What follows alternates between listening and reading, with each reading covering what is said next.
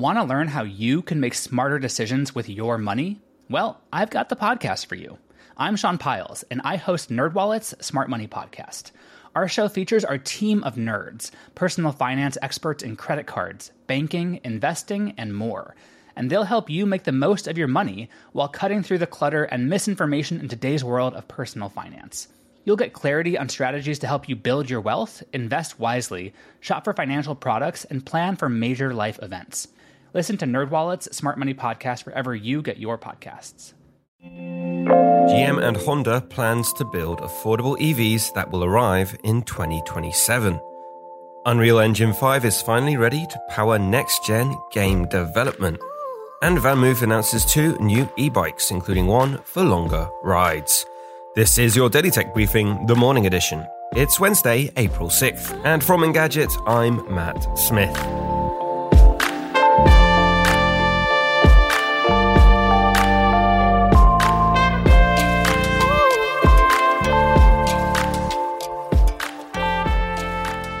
If I ever take the plunge and buy an electric bike, I hope it's the stylish VanMoof.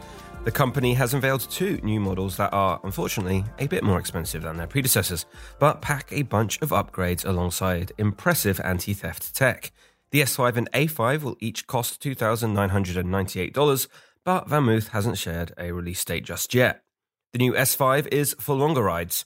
VanMoof reworked the straight frame to increase the height of the riding position and changed to a larger 27.5-inch wheel for a smoother experience. Meanwhile, the A5 is aimed more at shorter trips. It has an angled frame with a lower step-in and 24-inch wheels. There's support for both rear and front carriers as well. Both bikes do, however, weigh over 44 pounds. The new models have an updated new 250-watt motor, slightly different battery layouts because the S5 obviously goes longer, and Gasp, a phone charger built in too. Living in a big city, the biggest impasse for me is the fear of getting my new expensive e-bike stolen.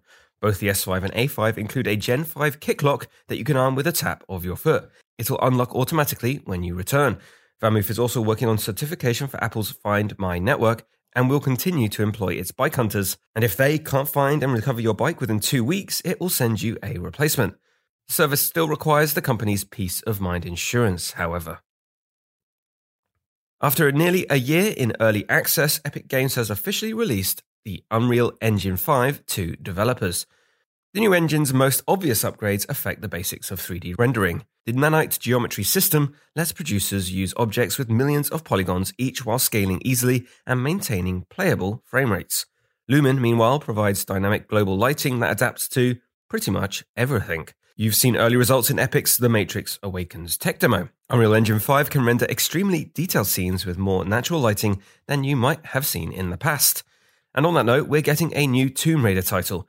Developer Crystal Dynamics said a move to Unreal Engine 5 would help the studio take its storytelling to the next level. The next Tomb Raider game joins a handful of titles already announced for the engine, including the next Witcher game and Black Myth Wukong. GM and Honda will co-develop a series of affordable EVs using a global architecture and GM's Ultium battery technology. They're promising vehicles in multiple product segments, including the compact crossover category, calling it a new chapter in their partnership. The companies plan to discuss EV battery collaboration in an effort to drive down costs and improve performance and sustainability. Yes, the word affordable comes up a lot in the press release, as both companies emphasize the idea of building cheaper EVs than are currently available. And that is your Wednesday morning tech briefing. Catch up on all the full stories, reviews, and more over at Engadget.com. And if you like what you're hearing, subscribe to our tech briefings wherever you get your podcasts. Please leave us a review and send us your feedback to tma@Engadget.com. And I'll be back tomorrow.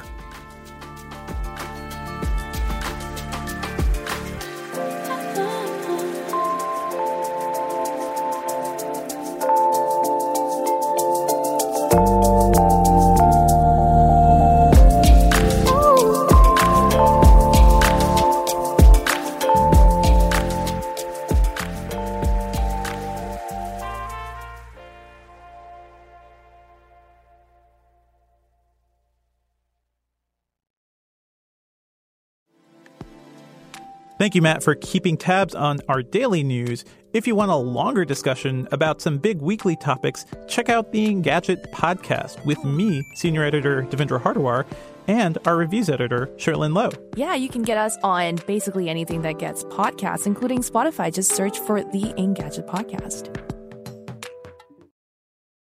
Want to learn how you can make smarter decisions with your money? Well, I've got the podcast for you.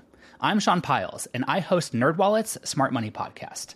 Our show features our team of nerds, personal finance experts in credit cards, banking, investing, and more. And they'll help you make the most of your money while cutting through the clutter and misinformation in today's world of personal finance. You'll get clarity on strategies to help you build your wealth, invest wisely, shop for financial products, and plan for major life events. Listen to NerdWallet's Smart Money Podcast wherever you get your podcasts.